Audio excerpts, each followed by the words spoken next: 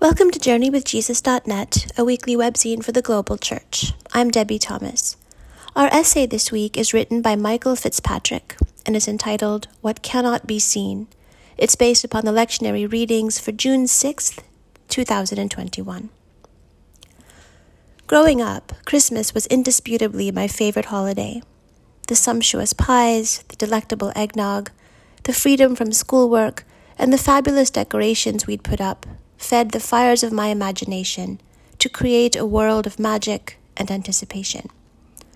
Unsurprisingly, for a kid in elementary school, at the center of my excitement was the receiving of presents.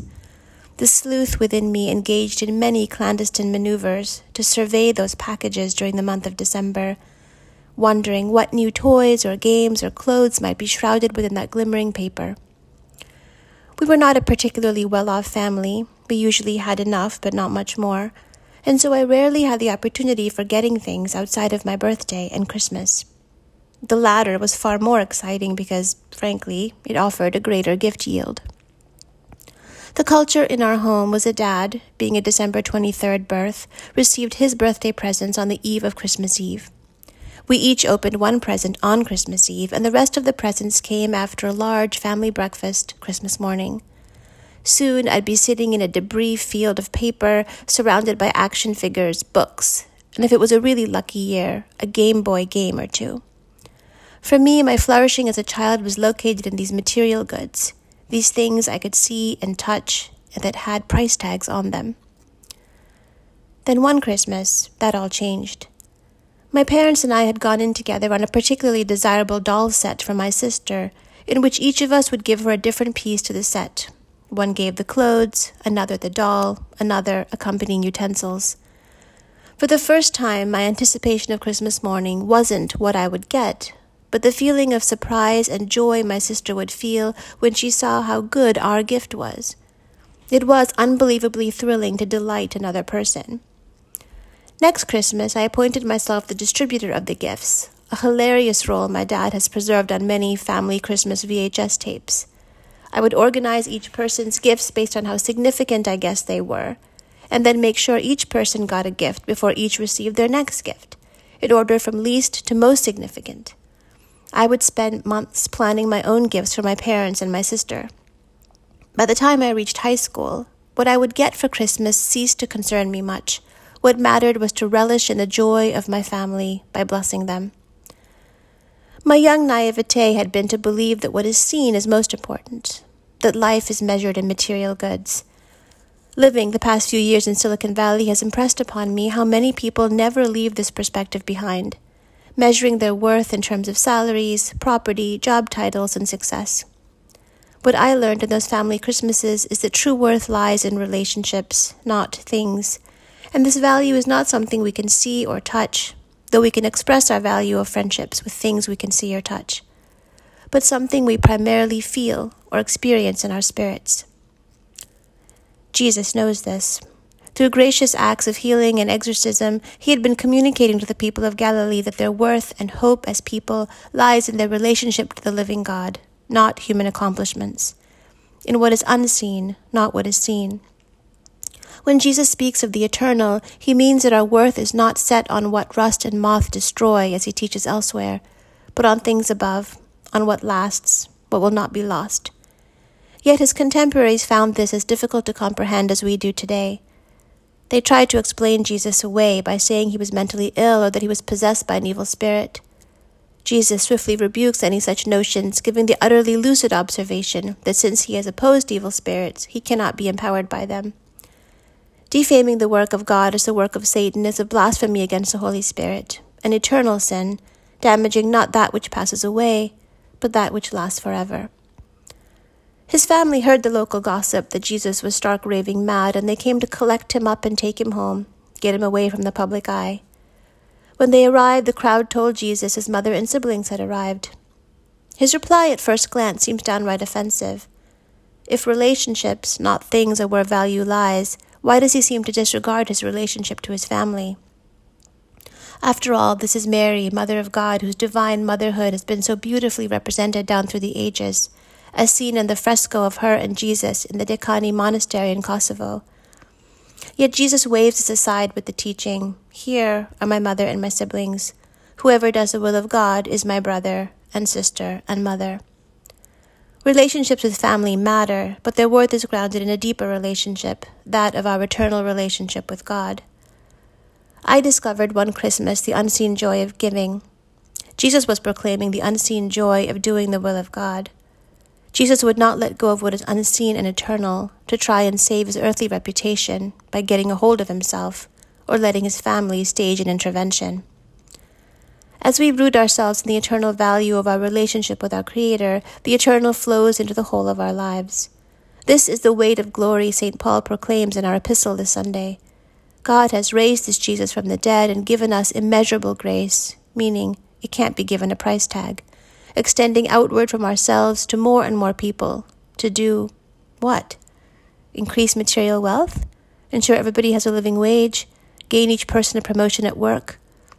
Isn't that what we hope for, that the Lord will make us more successful in daily living if we put our trust in his grace? Yet for none of that was Jesus raised, but simply to increase thanksgiving to the glory of God. But we need these material improvements to our lives to survive. If we don't have all of these material blessings, our bodies will waste away, and our lives will have suffering and hardship. Yes, St. Paul says it is so, but because of eternal grace we do not lose heart. Even though our outer nature is wasting away, our inner nature is being renewed day by day. For this slight momentary affliction is preparing us for an eternal weight of glory beyond all measure, because we look not at what can be seen, but at what cannot be seen. For what can be seen is temporary, but what cannot be seen is eternal. For we know that if the earthly tent we live in is destroyed, we have a building from God, a house not made with hands, eternal in the heavens. I've quoted St. Paul at length because frankly I don't know how to comment on this better than what he has written. When my Christmas mornings change from anticipation of material goods to joy in giving to others, I left aside what is temporary, toys, clothes, job titles, money, success, etc., and embraced the eternal. Grace flowed through each of us on Christmas morning, granting joy in the gift, expressing that eternal grace that holds us all and will never let go. For we will all die, and our earthly tent, whether our bodies or our material goods, will eventually perish. But our relationships with our Redeemer, living the will of God in our relationships with each other, becoming to one another mothers and sisters and brothers, has lasting worth. C.S. Lewis, in his eponymous essay, suggests that one way to carry the weight of glory in a practical application is to hold in one's mind regularly the eternal worth of one's neighbor. As he puts it, there are no ordinary people, for everyone has eternal significance. Next to the Blessed Sacrament itself, Lewis writes, your neighbor is the holiest object presented to your senses. Just as we blaspheme the Holy Spirit if we ascribe the works of God as deeds of the devil, so we blaspheme the grace of the Most High given for all people when we treat them as means and not as precious creatures in the Lord's sight. Christmas became for me a sacramental act of discovering the eternal in my family, of bearing the weight of glory in my love for them and their love for me. Let us spend some in the weeks to come reflecting on where an eternal weight of glory beyond all measure appears in our lives. The notion of being beyond all measure is crucial. If you can measure it, it's not eternal. It won't be found in what you can see, for you can measure anything you see. Nor will it be found in what is temporary, for time is a measurement also. Nor is the eternal weight of glory something we can earn or build with our own hands, for it is a building from God, a house not made with human hands. Yet for the Christian, this weight of glory has more weight than the heaviest earthly objects, and this unseen has more reality than all the visible universe put together. This weight of glory gives eternal worth to all of our relationships. Let us pray together in this season of ordinary time that we will experience the unseen, the eternal in our midst, that we will become people of whom Jesus says, "Here are my brother and siblings." For books this week, Jan reviews Machines Like Me, a novel by Ian McEwan. When the character of this novel inherits some family money, he stays true to character and blows it all on yet another crazy scheme. He buys an artificial human named Adam for about $100,000. Adam comes with a 410-page online manual, and Charlie and his girlfriend Miranda must program his personality. There are about a dozen Adams in the world, complemented by a dozen Eves. Welcome to Ian McEwan's exploration of artificial intelligence and machine learning, complicated by several extended subplots. Adam is either the triumph of humanism or its angel of death. Is Adam a he or an it? Sure, he can amass vast sums of knowledge and respond to algorithms far beyond mere human capacity, but does he have sentience and all the characteristics that we associate with consciousness, whatever that is? Desire, jealousy, loyalty, aging, morality, motivation, and more murky things like subjective feelings, the purposeless beauty of art or the joy of a child at play. His mind fascinated me, says Charlie, if a mind is what he had. Suffice it to say that Charlie and Miranda discovered that an artificial human is far more complicated than I had imagined. McEwan's novel is partly a social commentary on technology, but even more so, a philosophical inquiry about what it means to be human. He defines a discussion in the very first paragraph of the book. It was religious learning granted hope. It was the holy grail of science. Our ambitions ran high and low for a creation myth made real, for a monstrous act of self-love. As soon as it was feasible, we had no choice but to follow our desires and hang the consequences. In loftiest terms, we aimed to escape our mortality, confront or even replace the Godhead with a perfect self. More practically, we intended to devise an improved, more modern version of ourselves and exult in the joy of invention, the thrill of mastery. In the autumn of the 20th century, it came about at last, the first step towards the fulfillment of an ancient dream, the beginning of the long lesson we would teach ourselves, that however complicated we were, however faulty and difficult to describe in even our simplest actions and modes of being, we could be imitated and bettered. And I was there as a young man, an early and eager adopter in that chilly dawn. For films this week, Dan reviews The Last Dance. This mini-series, 10 episodes by ESPN Films and NBA Entertainment, will have an obvious appeal to sports fans in particular. But on the other hand, Michael Jordan and the Chicago Bulls were one of the most powerful cultural phenomena of the 1990s decade. Jordan was drafted by the Bulls in 1984, and under his talent, drive, and leadership, the Bulls won 6 NBA championships during the years 1991 to 1998. The coach, Phil Jackson, was integral to this crazy success, with his insistence on a controversial triangle offense and a holistic approach not just to basketball, but to all of life. Both of his parents were Pentecostal ministers. In fact, Jackson went on to win 5 more NBA championships with the Los Angeles Lakers. See his book, 11 Rings, after he left the Bulls. The personal interviews with the players are interesting. The archival film footage is fun to watch, especially the never-seen-before footage behind the scenes and in the locker rooms. You learn how complicated basketball is and how hard it is to win a championship, much less 6 of them. Each episode focuses on a particular person: Scottie Pippen, the outrageous Dennis Rodman, the controversial manager Jerry Krause, etc.